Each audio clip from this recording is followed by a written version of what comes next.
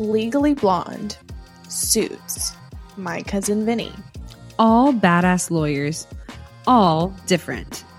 Which begs the question, what type of lawyer do you want to be? Don't waste another second thinking, ugh, I don't even know what types of lawyers there are. Trust us, we've been there. Let's put a stop to that once and for all. Go take the 90-second quiz from New Lawyer Now What coach Angela Vorpal to give yourself a clear picture of the best fit type law for you. Go to www.whattypeoflawyerquiz.com and take the quiz today. Once you've taken the quiz, send us a DM on Instagram to let us know what type of lawyer you got. We can't wait to hear.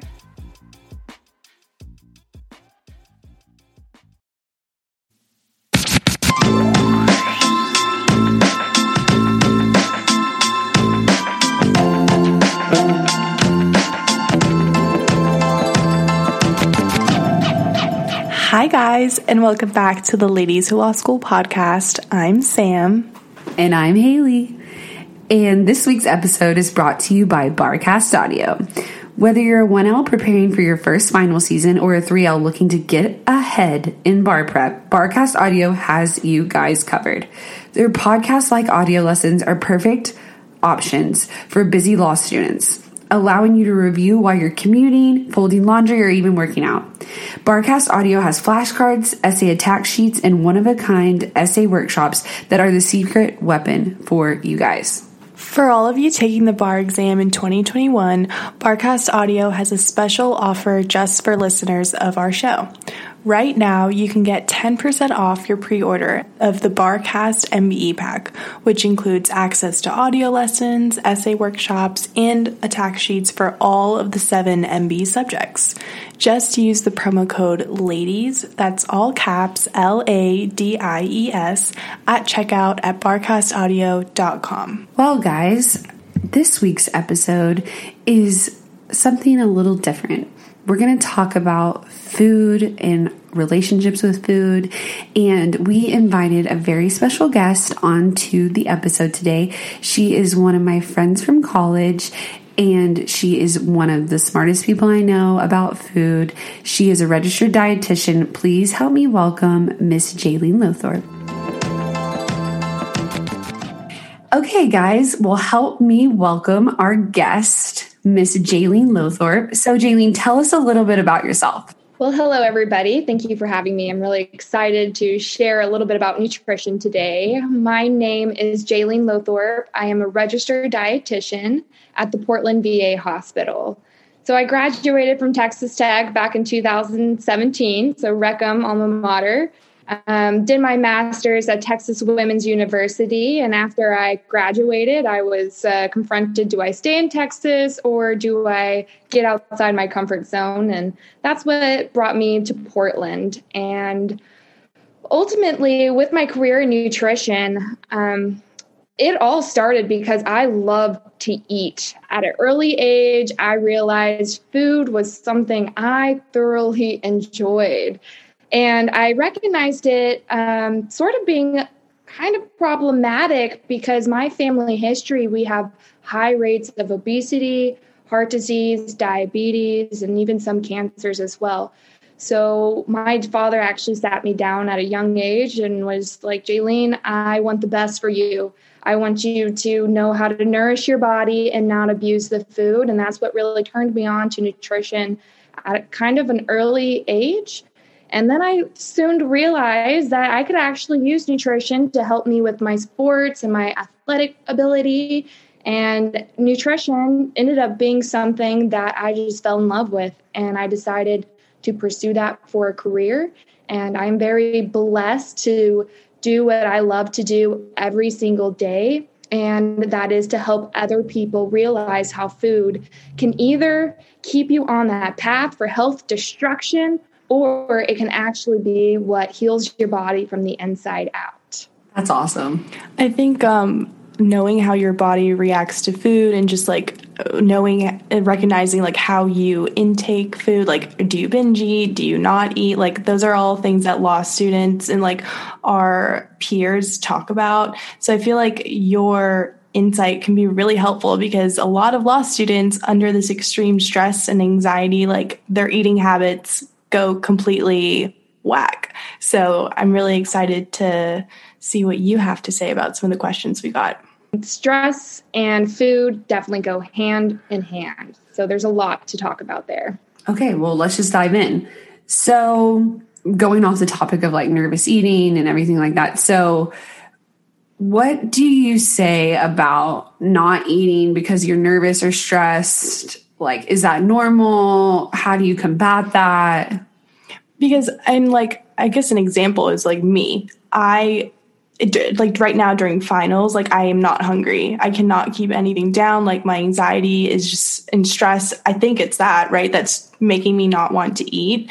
But obviously it's not like that all the time. And we get a lot of questions about like, I'm not eating because I'm so stressed. Like, how do you, is that even healthy? Like, obviously I don't think it is, but all about that. Yeah. So to really address stress eating, we have to fully kind of be aware of what is going on in our body when we are stressed. And so it is a natural human instinct that anytime our body perceives any kind of threat, that our central nervous system switch over to this fight or flight mode, which basically triggers your brain to release a hormone called cortisol. Now, that is true for everyone. And it's a very subconscious reaction. So even if you don't think you're stressed out, your body could still be releasing cortisol. Guess what? You still are. Mm. And stress and inflammation, I'll likely be using them synonymously. They very much go hand in hand, stress and inflammation. But when our bodies are stressed and cortisol is released, how you handle that varies between individuals. Some people their hunger may shut off and they may not eat anything at all. And if you think about, way back when a saber-toothed tiger was running at you and our stress response had to turn on and we start taking off running, there's no need for digestion at that time. So our digestion actually kind of turns off, and stress and cortisol is at its highest point. So some people may not have any natural desire to eat at that point because our bodies are just so preoccupied with that stress response. On the other hand, some people actually might have the opposite problem, and that cortisol can actually trigger our bodies to want to eat more fat or sugar-rich foods, because these are the foods that actually trigger something that's called dopamine. It's another hormone released by our brain. And that dopamine gives us that sense of security. So whenever we feel stressed, we may all vary different responses, but it's really important to just think about that hormonal response that's happening in our body that is driving our reaction. So in the case where you're, let's say, not eating, how do you get out of that funk? Do you just force yourself to eat even though it may be uncomfortable? Like for me, I suffer from IBS, so that just like makes everything worse when I'm stressed out. So like, what would you say to people who are dealing with the not eating? Like, is like, how long can you go with this? And when do you have to recognize that you have to like force yourself to eat? Yeah, so there's a very complex bodily functions that is going on there. Having that predisposition to IBS, when you're stressed out, your body probably has more digestive issues just naturally with the hormones going on. And so you probably already know that if you were to then eat, it may not be well. And so your body's just natural response, like, I'm just going to avoid eating altogether when I'm stressed to hopefully reduce that digestive issue. So a lot of that is also very psychological, pushing past that fear of it just being uncomfortable. But in that, you have to also know which foods your body can eat. So that way, that if, the best thing for your body is to nourish your body, but you don't want to put any more stress on your body. And so really being aware of the foods that are the most tolerated for your body, especially during high states of stress, is going to be that key. But, maybe even setting reminders. The last thing you want to do is force yourself to eat, where you start to create this poor relationship with food. So, sometimes sustaining, it might not be the worst, but there does come a point where if you're avoiding too much food and you are adding more stress on your body as well, that it can be unhealthy.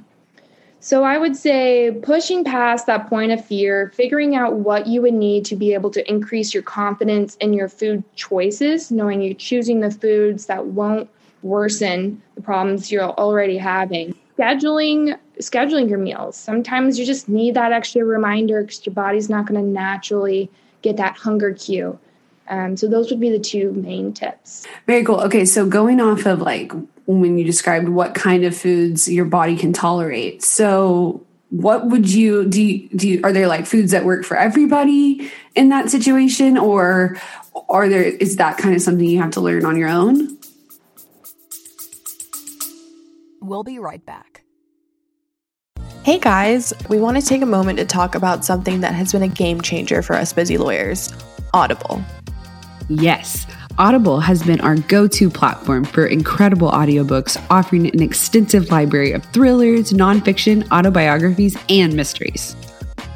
And guess what? We've got a special treat for you.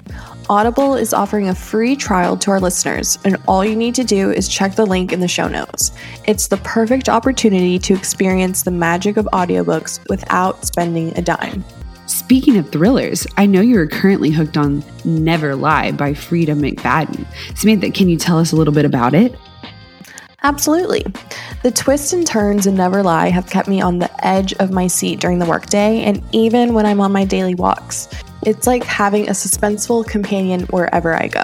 And for those looking for some financial wisdom, I have been engrossed in My Money, My Way by Kumiko Love. It's packed with practical advice on managing finances, perfect for anyone trying to navigate the complexities of money management. What we love most is the flexibility Audible offers. As lawyers, our schedules can be unpredictable, but with Audible, we can enjoy our favorite books on the go, whether we're stuck in traffic, hitting the gym, or waiting for a court hearing. So, if you're ready to embark on a literary journey and discover the joys of audiobooks, click the link in the show notes to start your free trial with Audible. Trust us, you won't want to miss out on this fantastic offer.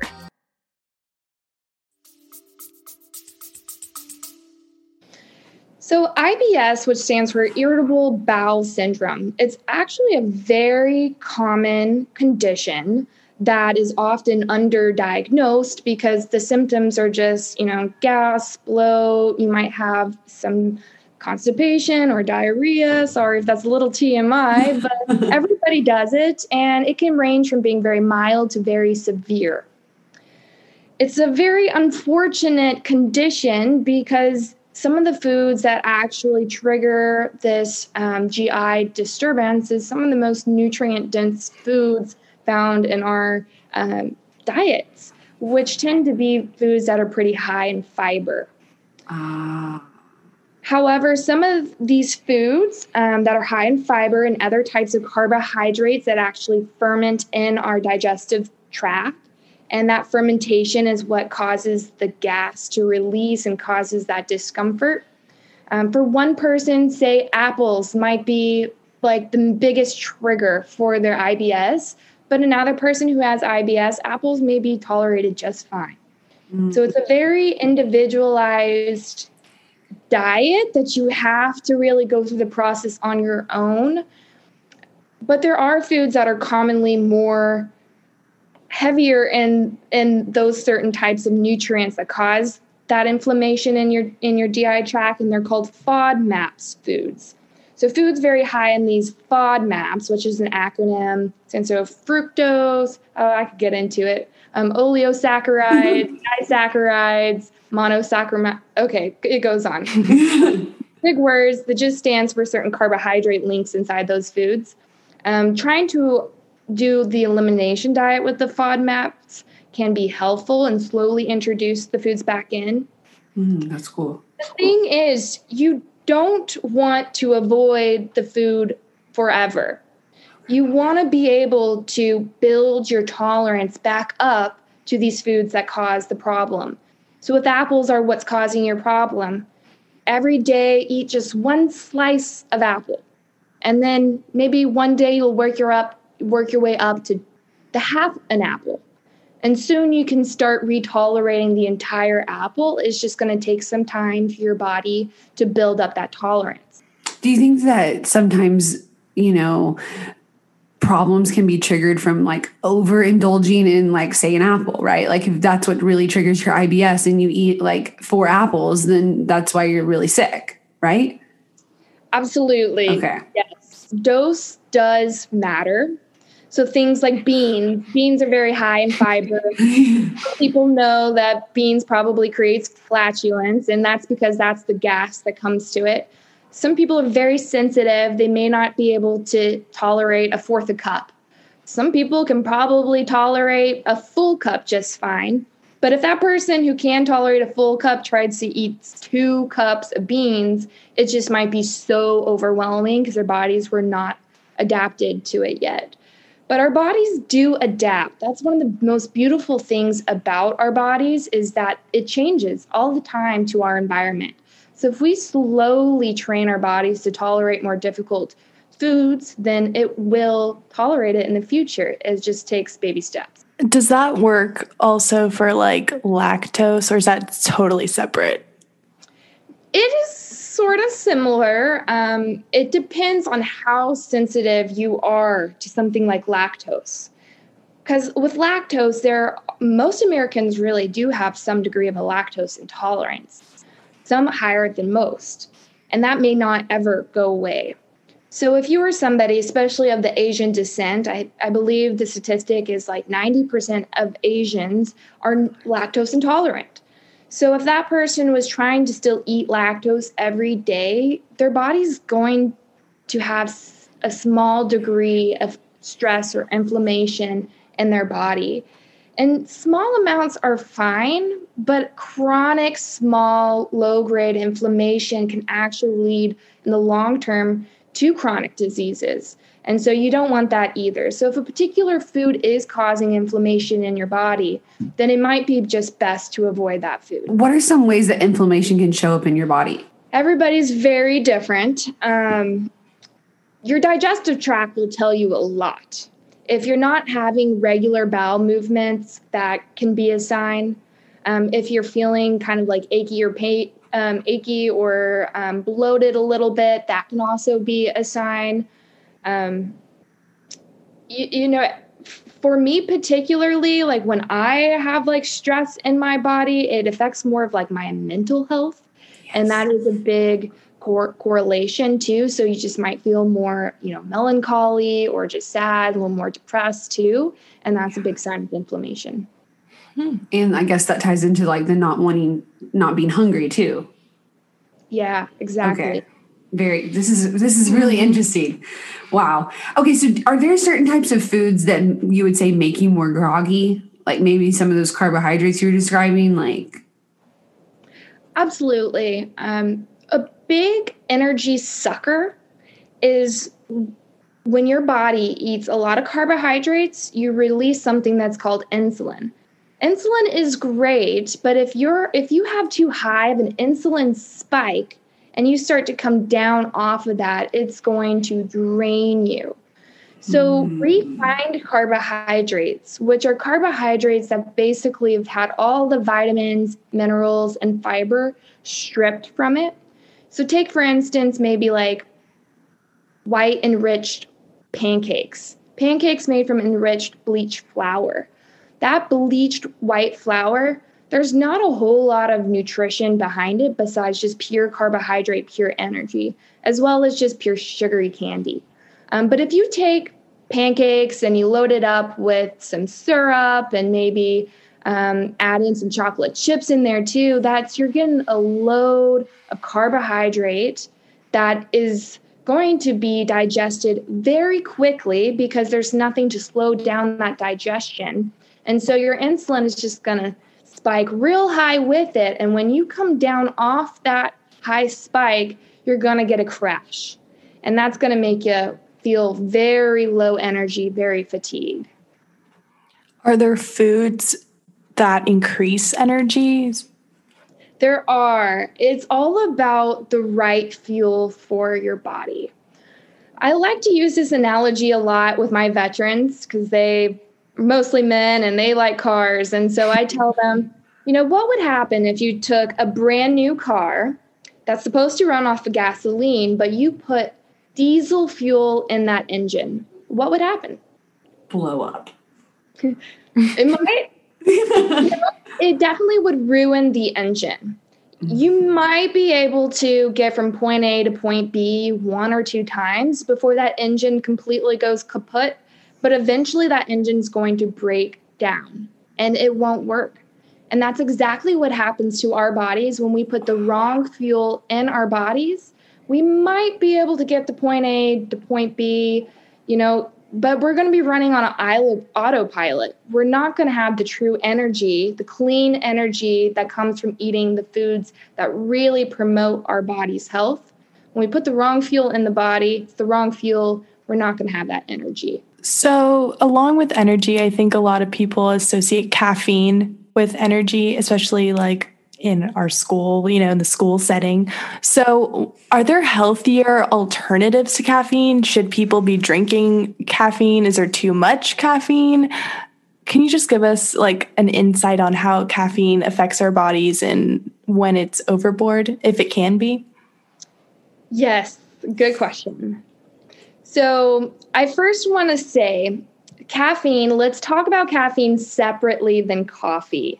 Because caffeine is in coffee, but there's a lot of other things that go on just when you're drinking coffee itself.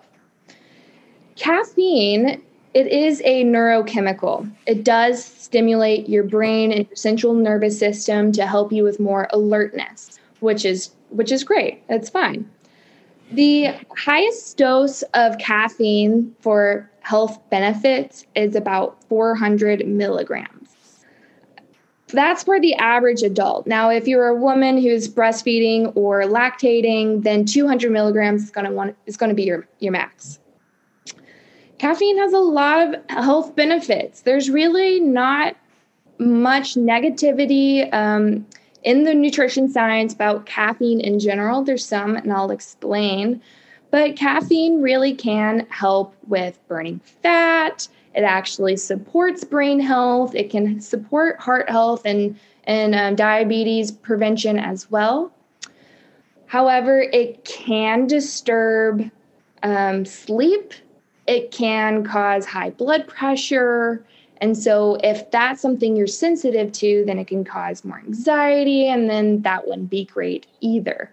So it's, again, very individualized from person to person on whether or not caffeine is tolerant of you or not. There is actually brand new research too over the last 5-10 years on the controversy of caffeine and coffee in particular. Some people it shows to have health promotion effects. Some people it's showing more adverse effects on your health. And genetics has now isolated that the reason for that is a particular gene variant that determines whether you are a fast metabolizer of coffee or a slow metabolizer of coffee. And what I mean by that is caffeine actually has, on average, about a 12-hour full life.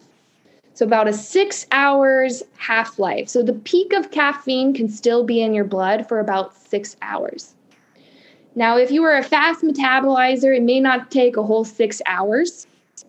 You may metabolize right through it within 2 or 3 hours, depending on how quickly you metabolize it. And if that's the case, you tend to have more health promotion effects. But if you are sensitive to coffee or caffeine, and you know that if you drink a cup of coffee past noon, it's going to keep you up all night long, there's a good chance you are a slow metabolizer of coffee, meaning that caffeine stays in your blood system for longer than that 6 hours. It could take 12 or 18 hours before it to completely rid out of your blood. And in that case, you might have more adverse health effects from the coffee, which I would then say coffee would probably not be, or caffeine would probably not be something you would want on a regular basis. Oh, I think I'm one of those slow metabolizers that just like what you're describing. And I'm like, oh my gosh, it is bad for my mental health because exactly what you're describing. Like I can't sleep. It keeps me up all night. And I guess for me, like I can drink coffee and within like 2 hours, I'm sleepy again. So like, would that be the fast would that be a symptom of like the fast metabolizing if you just like don't feel the effects of caffeine anymore after a short period of time? It very well could be, but there's also a lot of other things that are affecting our tiredness or our energy level. And so if you're somebody who's already pretty chronically fatigued, drinking a cup of coffee, you might still be able to pass out because you're just so exhausted, but it doesn't mean that the caffeine has left your blood system. And if that's the case, then you may not get a deep enough sleep too. And then that could be problematic and it contributes to that chronic fatigue. You're just always tired. Mm-hmm. Wow. So one way to know is to actually get your genetics tested. And there's a lot of companies that are now doing these tests. However, they're still pretty pricey because it's a very new research. But I would recommend anybody who's interested in doing it to get their genetics tested. It's really cool. For real. All right. So we're going to ask you some questions that we got from our listeners. So they're kind of all over the place, but we separated them out into little categories. It's a little bit more flowy. So the first one is just about like general health habit questions. And we got a question that said, do you believe in health at any size? Absolutely, I do. Our culture has embedded this preconception of what the ideal body looks like. And it's, for the most part, completely false. So I'd like to really just put out there that thinness does not equate health. There are many, many people who are at or above the BMI standards that have a completely metabolic health body, meaning they're the healthiest they've ever been. There, on the opposite end, there are many people who are underweight or very thin, but they got there by calorie restricting or over exercising, and that is not healthy either. So you can absolutely be thin and be more unhealthy than someone that might be overweight and is taking care of their body completely. So idea of this perfect body, it's not out there. The perfect way to know your health is, are you nourishing your body with the right foods, eating from all the food groups, and are you exercising regularly? Are you taking care of your mental health? Are you getting the proper sleep? If you're doing these things, then it really doesn't matter what your BMI says. Your body's going to be metabolically healthy. I like that. That's awesome. So you talk a little bit about like the eating from the food groups and everything like that. So, sustain, like obviously, some people want to sustain, some people want to gain weight, some people want to lose weight. But how do you just eat healthy, right? Like you say in all the food groups and, not necessarily one of those categories, but how do you handle all of that? Yeah, perfect. So, all that diets really are, no matter if you're keto, paleo, plant-based, or like me, and you're just seeking balanced meals, it's just it's a distribution of your macronutrients, just changing that out. And if you can master which foods go in which food groups, and if you know if something is more carbs, proteins, or fats, you can really, you don't have to count calories. It becomes super easy. With something using, the USDA has something that's called the MyPlate. It used to be the food pyramid way back when, and now it looks like a MyPlate. And it's a more visual, using something you use every single day to help you create a healthy meal that is balanced. And so in a MyPlate, half of the plate is fruits and vegetables. 1/4 of your plate is whole grains or starchy vegetables. And so already right away, we're learning that 75% or more of your diet should be plant-based sources. Now, 1/4 of the plate is also protein, and this can be animal products. Animal products absolutely have a place in a healthy diet, but it also can be plant-based proteins as well. So we were talking earlier about the right fuel for your body, and then there's a wrong fuel for your body too. I like to use this analogy, it makes it pretty easy. To know the right fuels for your body, if it came from this earth, if God created it, it is good. Eat it. So any plants, anything that's grown in a garden, even animals, God put chickens and cows and fish on this land too. They can all be supported in a healthy diet. However, with animal products, it's not the animal that is the problem anymore these days. It's how we've raised them, how we've farmed our animal products. Oftentimes, we're feeding our cows and pigs with feed that is loaded in pesticides. We also have to inject a lot of antibiotics in our chicken and our fish to help stop the spread of diseases. And so we actually consume that through their meat. And especially with how they're slaughtered, whenever an animal sees it coming, they release toxic endorphins in their body. And then we consume that too. So a lot of animal products can still cause stress and inflammation in your body. And that's something to just know. And that's why it's only 1/4 of your plate. Not like how I was raised where your meal was surrounded by the protein being the main entree, and then you might have a side of vegetables and a side of starch. It's actually should be reversed. Your protein should be the accent to your meal, never the entree. Your entree should be a variety of colors. It should be vibrant with reds, oranges, greens. If you're eating bright colored foods, there's a good chance you're eating the foods that are going to nourish your body from the inside out. Wow. I'm thinking of what meal I'm going to make next. Yeah. I'm like, gotta get my plate. Make sure just it's all. the colorful part, right? I totally think of just walking into Whole Foods or something and looking around at all the vegetables and stuff. And sometimes I don't even know what they are. So how do you suggest going from that point? Now I know this. What do we do now? We'll be right back. Are you a Caribbean American? Are you looking for a podcast that truly speaks to your culture and identity? Look no further than Carry On Friends, the ultimate destination for all things Caribbean American, hosted by me, Carrie Ann. Dive deep into topics such as culture, heritage, and everyday life through the unique lens of the Caribbean American experience. You'll walk away feeling more connected to your roots. Follow and listen on Apple Podcasts so you'll never miss an episode of Carry On Friends, the Caribbean American experience. Your Caribbean American community awaits.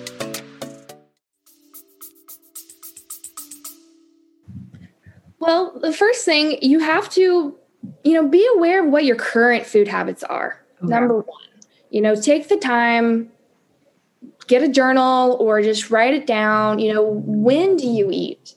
And where do you eat? That is very important to really know because it'll tell you a lot about yourself. But not only about tracking when you eat or where you eat, know what you eat and why you're eating it. So if you're not eating a whole lot of vegetables currently, ask yourself, what vegetables do I like? The trick is to actually increase your motivation for wanting to eat the vegetables. So if you are already heading in, somebody's telling me to eat vegetables, I hate vegetables, you probably won't ever touch a vegetable. But if you come with a sense of curiosity and you start learning about the benefits of vegetables, you learn that vegetables are naturally very low calories. So you can actually eat more volume of food and still stay below your calorie goal. Well, maybe that'll entice you. Hey, I want to eat more vegetables.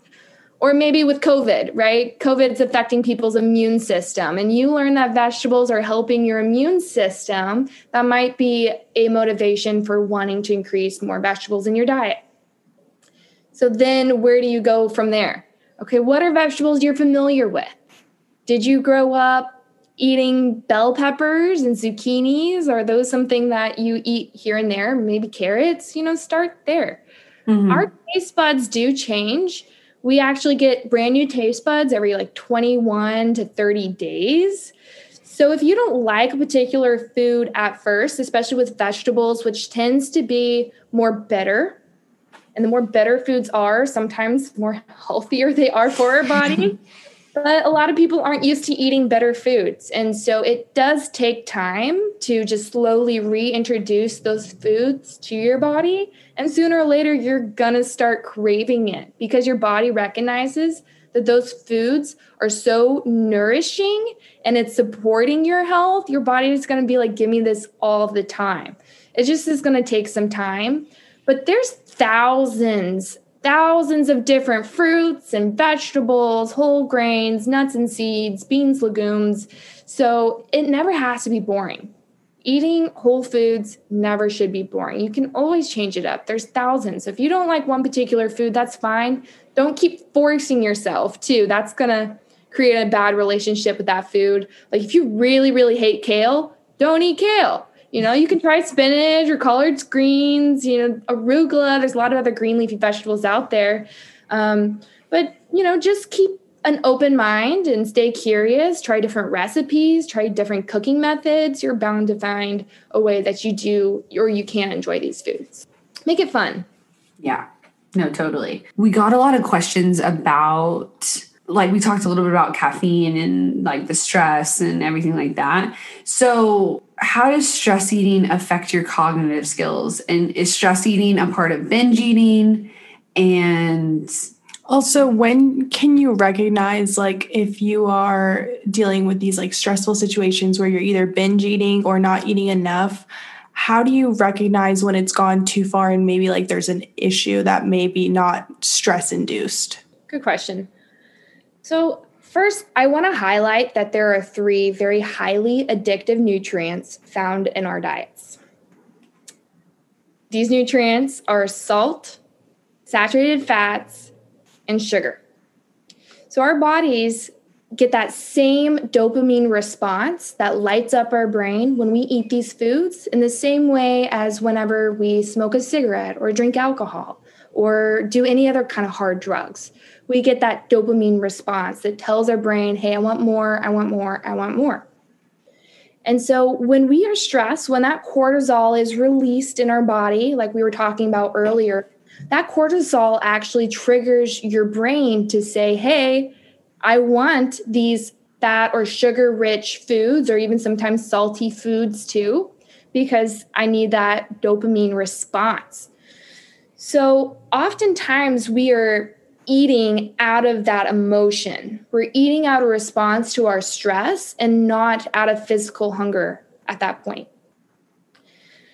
You have to be able to really tune into your body to be able to recognize, am I eating out of true hunger or is this out of an emotional stress state? Because you should never, ever deprive your body of food ever if you're physically hungry. But if your body is growling, and there's a lot of sensations you can recognize when you're physically hungry, oftentimes hearing the growling of your stomach, that's the big one, right? If you feel physically hungry and you're being mindful and you're checking in and you realize, okay, my stomach feels empty. Eat food, never feel guilty, never have shame about it. But if you do recognize that you're eating more out of this compulsive need to manage your stress, that's where it becomes more psychological. And it definitely is going to take a lot more patience and grace while you try to heal this innate desire to choose food as a way to cope with that stress. And it just is all about figuring out how to manage your stress. For some people, stress eating and binge eating, they're very similar, but they're very different. Binge eating is a mental health disorder, and it is a eating disorder. It is in the DSM-5, which is a manual that helps assess and diagnose mental health disorders. So if you feel like you are having a problem, and one of the few criterias, and this isn't all of them. I don't have them in front of me. But if you are hiding food, you're eating, when everybody goes to sleep, that's when you get out and eat because you're ashamed to eat in front of people.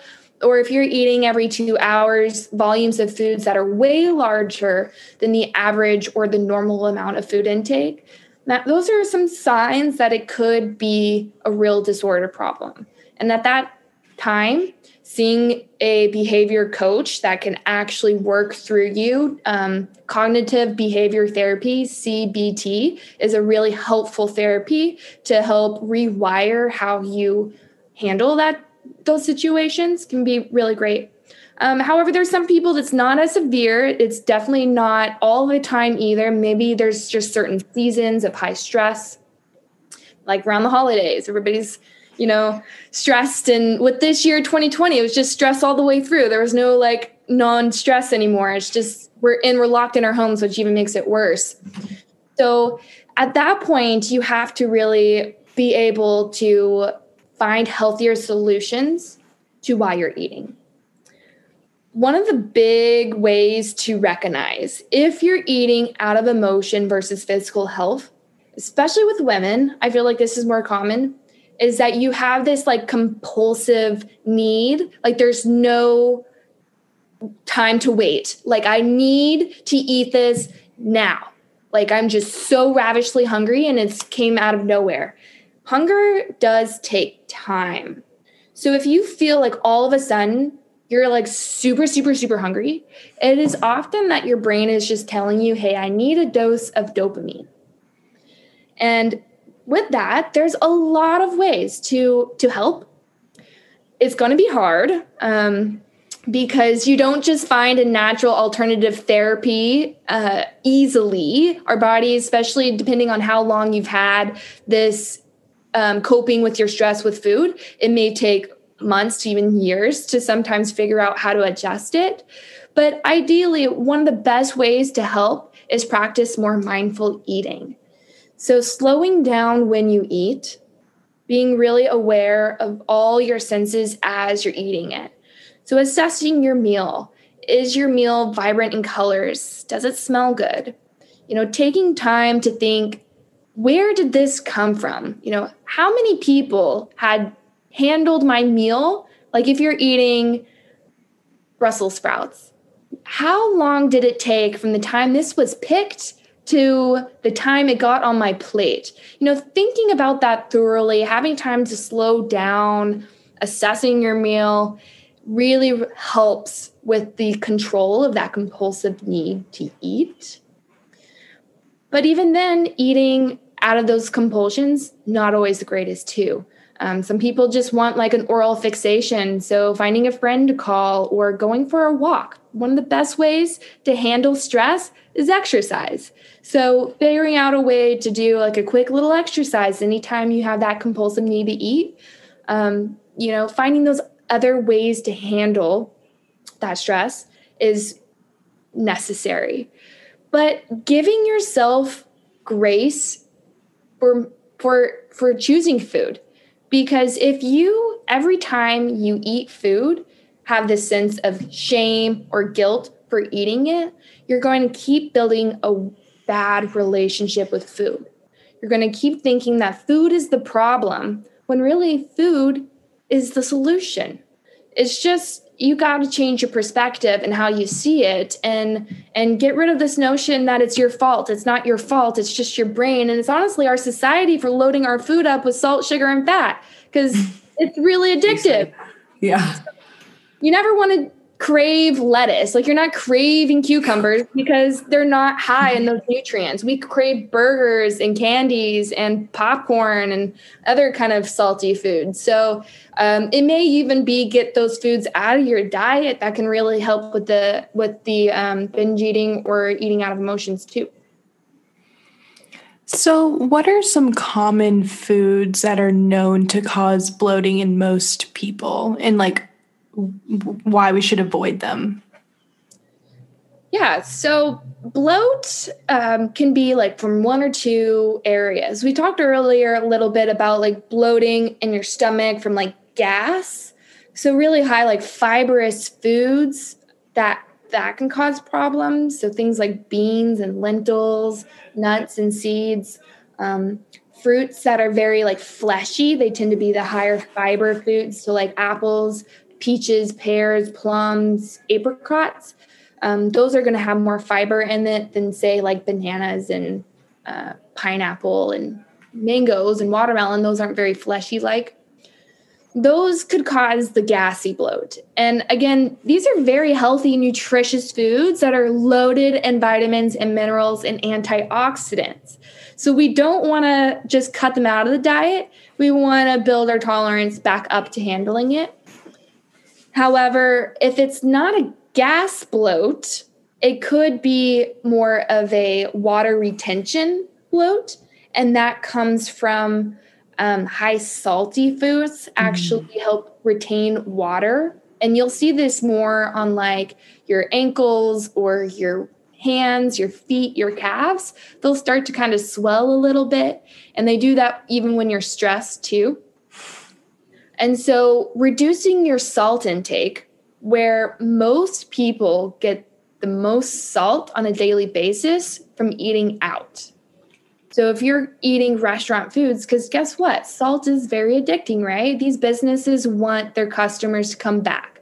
They load their food up with the most addictive food. So their customers say, hey, it tastes good. I want to go back there. Mm-hmm. So cooking more meals at home is one of the best ways to reduce your salt intake. Also, salt is a preservative. We need it in canned goods and frozen goods just to increase the shelf life. But if you have something like canned beans, all it takes is just a simple rinse of the beans. You can rinse off 80% of that salt or just choose low sodium variety. The recommended intake for salt for the average American is 2 grams. And you think about 1 gram being about the weight of a paperclip. And so if you're pinching salt into your hand, total daily is 2 grams, and salt is hidden in so many foods. So we really don't want to be adding any salt to our foods because there's already so much in there, and that will make it feel more stiff and bloated. Refined carbohydrates too. They actually increase salt retention. So again, those are like your white breads, your white flours, white sugar tends to do that. And lastly, alcohol. Alcohol absolutely can make your body feel more bloated, filled with more inflammation as well. So how you can get down that inflammation is by sweating. So exercise, you lose the salt through your sweat. And so that's one of the best ways to really get your body back in that balance. I'm just like shook about the 2 grams of salt thing. That was crazy. I'm thinking about all the times I put salt on like so much salt. So much salt. Or like more than a pinch. Like that's know. 2 grams right there. Yeah, like every time more. I eat chips, which I shouldn't eat either. Like it's making all the sense now. You know? Right. Okay, so one of our listeners specifically asked like things to eat when your autoimmune disease and conditions are flaring up due to stress. And what are some of those autoimmune diseases that can be caused because of stress? Do you know? I'm sure you do. Yeah, there's a lot of autoimmune diseases out there. Things like Crohn's disease, you can have celiac disease, rheumatoid arthritis, psoriasis, tons of different conditions out there. And food is one of the most helpful tools for keeping that inflammation down to keep you in remission. Food can also be what triggers that inflammation and causes your autoimmune to arise too. So each autoimmune disease is going to have different foods that affect it entirely. For instance, I know with psoriasis, gluten is a really big problem, as well as celiac disease. Celiac is intolerance of gluten. And so if you're eating a lot of wheat that has gluten, then you could have a flare-up. Even things like with rheumatoid arthritis or even psoriasis too as well. Nightshade vegetables, which are your eggplants, your peppers, and your tomatoes, those can cause inflammation in your body and cause flare-ups too. So ideally, you just want to know when you are in remission you want to try to test different foods when you're also not in a state of stressness. So that way you have this in your back pocket for when you are stressed and you are having flare-ups, you're aware of which foods you should try to avoid. You never want to try to figure that out when you are stressed. It's just you might not get the right results. So when you're in a good state of your life, your remission is down, your stress is pretty down, try to slowly introduce certain foods that might be problematic for you.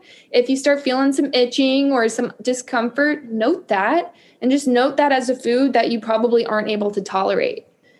It's really hard for me to just give like black and white explanations of like which foods, because everybody's bodies are so different and we all tolerate foods very differently.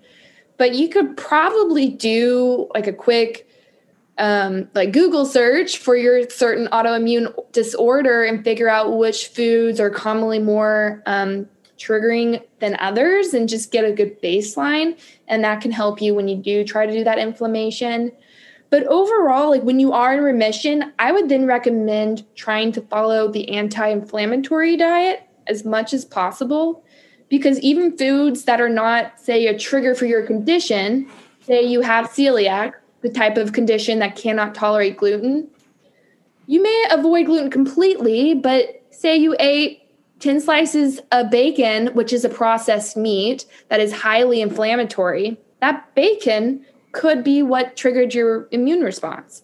So it's really trying to eat the foods that's going to actually tackle the inflammation already in your body and not eat any foods that's going to contribute to more inflammation that's already there. One of the questions that we got was food to eat before an 8-hour final so you're not hungry. So what are some foods that are maybe easy on the stomach and filling enough for people who have to go do an 8-hour shift or like go take an 8-hour test? Yeah, so this is similar to how like athletes would want to eat before a really big game. Mm-hmm. You never want to eat a brand new food or foods that you're not certain that you tolerate well.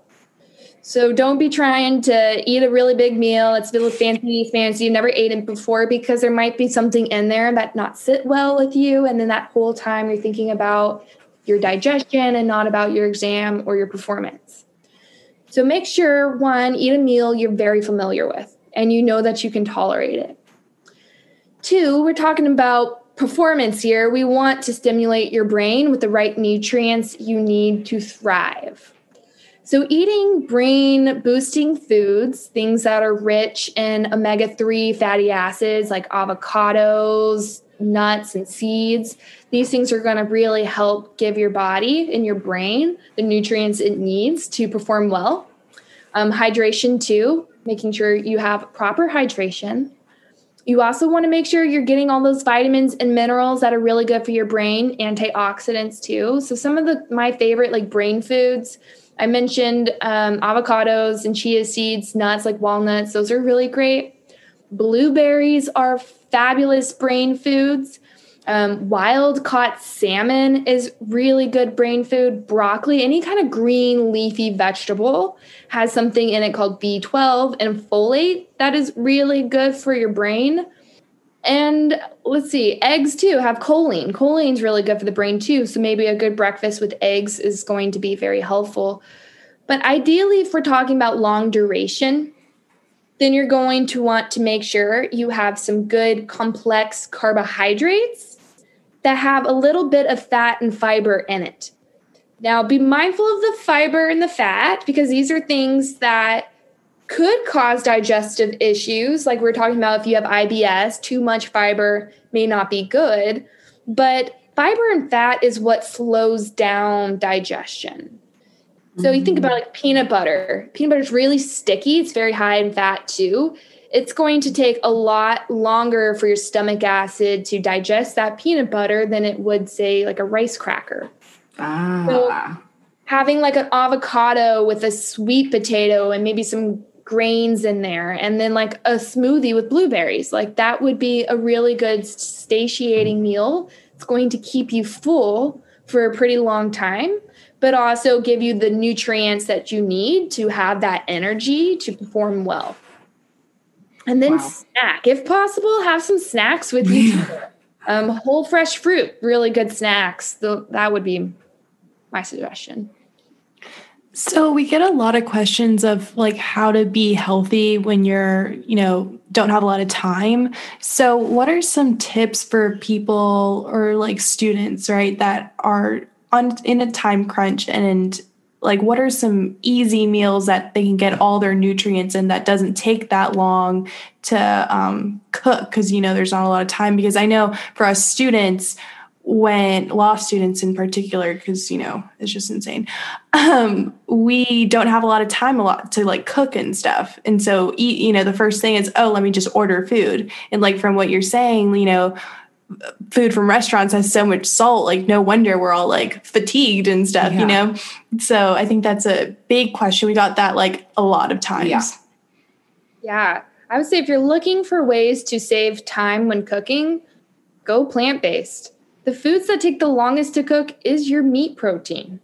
So if you're sticking with more plant-based foods, these things can be prepared fairly quickly, especially if you steam your foods. Like I feel like steaming is one of the fastest ways to cook up a bunch of foods. Even something like a sweet potato, you peel it and chop it into quarters, you put it in a steamer, and it's ready in 10 minutes, if that. But Brussels sprouts, zucchinis, beans, I mean, you can do canned beans. They're still just as healthy as dried beans, and it saves you a lot of time. There's also a lot of steamable, microwavable things. So you can do like microwavable broccoli if you don't have a steamer basket. You can microwave your beans. I mean, you can really make a lot of quick, easy meals, 15 minutes or less, with just a steamer basket and some produce. So it shouldn't be complicated. One of the best ways to really just make sure you're getting the balanced meal, and if you're wanting it quick, you don't have to follow a recipe. I like to use something called like the mix match method. And it just think of one protein, one vegetable, and maybe one starch. So that could be zucchini, quinoa, and chickpeas. Or it could be Brussels sprouts, rice, and black beans. Or it could be cauliflower and like cauliflower lentil wrap. I mean, you can make it really easy if you just mix and match, certain grains, vegetables, and the protein. Okay, so while, just to kind of one of our last few questions, what is some good go-to plant proteins? Because, like you mentioned, being plant-based, and that's quick. And I think a lot of people would enjoy that. So what are some of the best go-to options that we can stock our kitchen with? Yeah.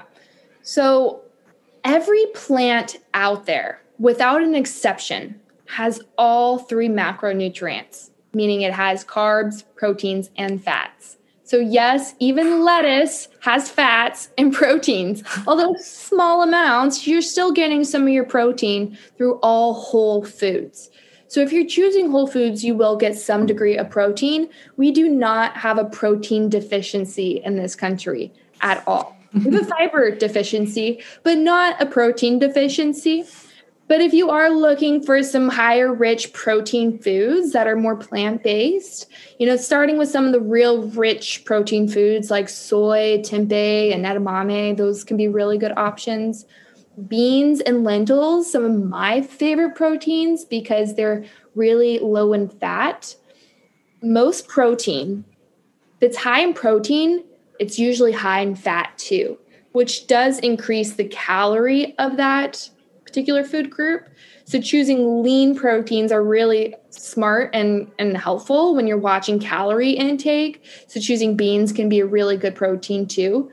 You can do nuts and seeds, whole grains, any type of whole grain, not just bread, but whole grains like quinoa and oats, bulgur. These foods all have protein in them too. A lot of starchy vegetables, like root vegetables, like potatoes, beets. These all have really good protein in them. My protein, like from mushrooms are really good protein sources. That's what you tend to see like those chicken alternatives made out of. Really, really good protein. Mushrooms, when talking about stress, mushrooms are really, really good for stress balance. So mushrooms, I'm talking about functional mushrooms. That goes a little bit beyond just like the white button mushrooms in your diet, more like the cordyceps and lion mane, different types of functional mushrooms. They're actually called adaptogens. They help your body adapt to stress. So I know that's a little bit off the topic of protein, but it's really cool. Yeah, mushrooms are really, really helpful and really good for your digestive system too. So getting protein from mushrooms. You can do nutritional yeast that's still pretty high in protein. Spirulina, which is like a blue-green algae that's loaded in those healthy omegas too. You can do that. I would highly recommend doing food protein before any protein powder, but you can still even supplement your protein through some protein powders if you feel like your diet is not providing you enough. This is awesome. I have a whole new view on food. I know. I totally agree. And just the steaming idea, there's this, I've been wanting to get a steaming basket anyways. It's just, like you said, the simple Google search, you know, like, and knowing now the My Plate idea, and just you gave us some seriously really good tools to just kind of advance forward and do some more research on our own. And like you said, you kind of have to figure out what your body thinks of all that food. And that is something that I never really thought about either. Yeah. And I think food in general, for at least me, like really affects everything in my life. So I think now knowing like certain foods to avoid and all that you talked about, like it's going to be super helpful for not only us, but everybody who asks these questions. Yeah, for sure. Well, thank you so much. You're welcome. I'll just leave you guys with this, and it's that your body wants to heal. You know, you get a paper cut, you might put a Band-Aid over it, but your Band-Aid is not what's healing your body. Your Band-Aid, or your body is healing itself. It's going to create a scab, and soon it'll go back to normal.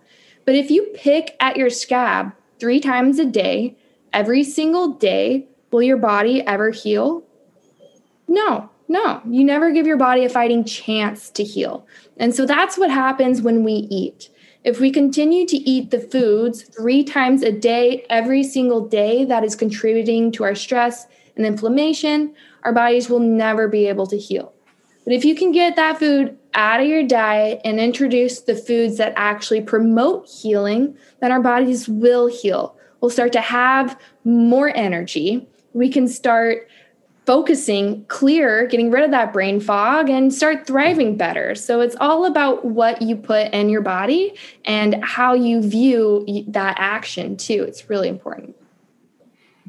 Wow. Yeah. That's awesome. I mean, thank you so much, Jamie. Impressed. Yeah. I mean, you're so educated and you are so well spoken about it. And I felt like we could have asked you about like any food and you would have been like, yeah, these are the, you know, nutrients and everything. It's just awesome.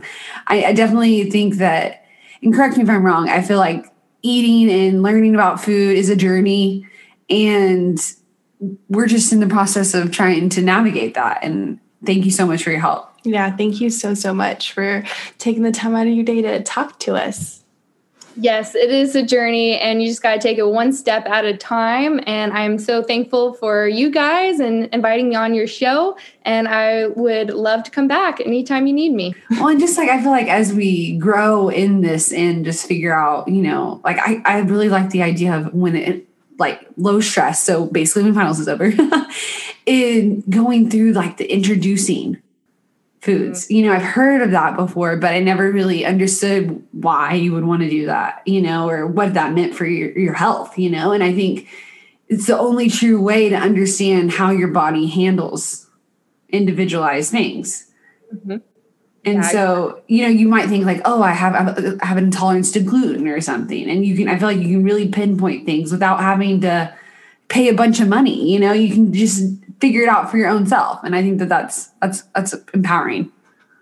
Yeah, just get like an elimination diet journal that will guide you through how to navigate reintroducing certain foods back in your diet. That's like the trickiest part. But if you have a way that helps you guide through those steps, then you should be able to, with time, figure out which foods, and considering the dose too, because, you know, that does play a big part. But absolutely, you can figure out the foods that help your body and the foods that your body just does not like. Wow, I just learned so much. I feel like I just want to make all my plates colorful and delicious now and get a steamer bag. I mean, I'm not kidding when I said I was shook about the whole 2 grams of salt, because literally, guys, if you knew me, okay, well, now you are going to know me, and I'm not going to do this anymore after talking to her, but every time we go to like a Mexican restaurant and, you know, you get the free chips, I straight up put like 10 shakes of salt on there every single time. And I'm like, oh, I just love salty chips. I need salt in my diet. Like, straight up, because my doctor told me at one point, long time ago, that I need more salt in my diet. But I don't think he meant it like that. Now that I know, like, what the max is. You know what I mean? It's probably because, too, like, I don't know when that was in your life, but I know that your mom is, like, pretty good at cooking healthy. And so think about, too, like, that stuff doesn't have salt. So if you were eating really healthy at that point in your life, then you didn't have enough salt in your diet. And then you like go 5 years later or something and you were in law school and we eat out all the time. And little did we know, we're getting plenty. I mean, now that I picture like my meals for the next few days, like thinking of a plate that has no color on it kind of grosses me out at this moment right now. After her, like hearing her talk about like how like terrible all the things can be for your body and like the grogginess and all of the things that just kind of made sense, I'm just like so much more inspired to eat better, you know? Yeah, because I think we all had so many questions about how to stay awake, how to stay alert, how to not be groggy, how to feel better, and all of that boiled down to the fact that I know we're not eating the right things, and like we just treat our bodies like crap. And it was just, I loved that analogy that she gave about the diesel fuel, and or even at the end when she was like, well, how would your scab heal if you were just picking at it 3 times a day every day? Like, that's your body. And I've heard like so like bits and pieces of what she said, like your body heals itself or it adapts and things like that, but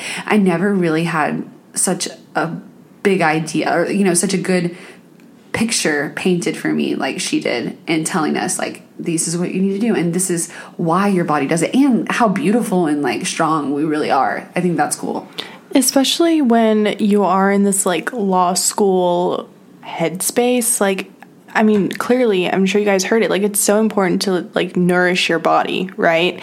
And now that I'm thinking, like, right now as we record this, we're in the middle of finals, and next episode we'll tell you guys all about that. But, like, I know I'm not eating, like, well, that's what why I asked her about, like, the not eating, like, when you're stressed, because, like, that's me. And, like, now that I know, okay, well, I need to manage my stress, right? Mm-hmm. I think we all knew that. But also, like, the caffeine thing, you know, because I was talking a few episodes about, like, how I maybe wanted to stop coffee because it wasn't, like, reacting. Like, I just didn't feel my best self, like, drinking coffee. And, like, maybe I have one of the body systems or whatever that, like, doesn't react to coffee well, you know? So, or maybe it was something completely different. And then you start to reintroduce these things to your body and you realize coffee is not a problem. Or even caffeine. Maybe, I think too, like the added stress and how much, 400 milligrams, I definitely think I exceed that, which is probably why we can't sleep and we're anxious. So I think even just knowing that is nice to like, just like she said, journaling about it and just keeping track. And just, I think the first step is doing that, like just seeing how you are in your habits and then figuring out a plan after of like, okay, I'm always get hungry at this time, or I always feel like I want the dopamine, you know, what do I do? And how do I fix my schedule to take care of that? And like the drinking and alcohol, how it makes your skin. And then she's like, the best thing you can do is sweat. Like, you know, you hear like, let's sit in a sauna, but then you think like, wow, we actually should do that. I mean, considering how much salt is, like, in my diet, now that I'm hyper aware, like, won't stop thinking about it, like, I should probably go work out right now. But we'll just work out tomorrow, you know? And like sit in a hot shower. Like maybe that's what we'll do. Yeah. One of those self-care, right? Because eating healthy is self-care because you just feel better. Mm-hmm. Like at the end of the day. Yourself. Exactly. Which is self-care. And honestly, if you can manage to keep these habits long-term, like it's just going to benefit you in the long run, you know? And I know there's been bouts in my life where I'll eat really healthy for a certain amount of time, but it's hard, you know? Yeah, and I think it ends up falling apart when the high stress comes, or, you know, you realize that your body wants that dopamine and then you break it, right? And then you get slightly back into the addiction of the salts and the saturated fats and everything and the sugar. And so once you've broken that for so long, that's why you don't really crave it anymore. And so once you go right back, you have to realize that that's that feeling. You're addicted. You don't really want that. Or your body's craving it. Like, you don't really need that. So guys, we really hope that you enjoyed this episode. I know we both did. And like Samantha said, next week we are going to give you the lowdown on our finals experience. Like she also said before, we just got done taking one of our finals. It was very hard. We have cried and, you know, live on to the next day, live on to fight another day. So that's what we're going to go do, guys. And we hope that you also pick up. And even if you feel like crying sometimes during finals, you can pick back up and keep working. And sometimes you just need to cry. Like, I've been holding in my crying for probably the past week. And then today was the day where I was like, I just need to let it out, or else I'll start crying during my final. And that just it just wasn't going to work out that way, you know, because I wasn't going to do that. So I just rather cry right before. So that's just a little insight into what we're going to be talking about next week. If you guys want to order merch for your friends, yourself for Christmas, or you want someone else to order it for you for Christmas, like Santa, get on those orders quickly, because I think that with the holidays, shipping is going to be a little longer, because we got our shipping down to good levels because of COVID, but now because holidays, it's going to change it a little. So try to order as soon as possible. We are going to release some dates of like when you should order by to get it by Christmas, and we'll do that next week because we know there's still a little bit of wiggle room. And then we will announce the winners to the giveaway on Instagram. So stay tuned for that. Yeah, stay tuned, guys. And be safe. Enjoy your Thanksgiving. And even if you aren't with your family, you know, it's still going to be okay. I know we say that like 1,000 times every episode. It's going to be okay. But things are crazy. Times are weird. Tell your family that you love them. If you do get to see your family, love on them. And just know I know me and Samantha are very thankful for you guys. So love you, and we'll talk soon. Bye. Bye.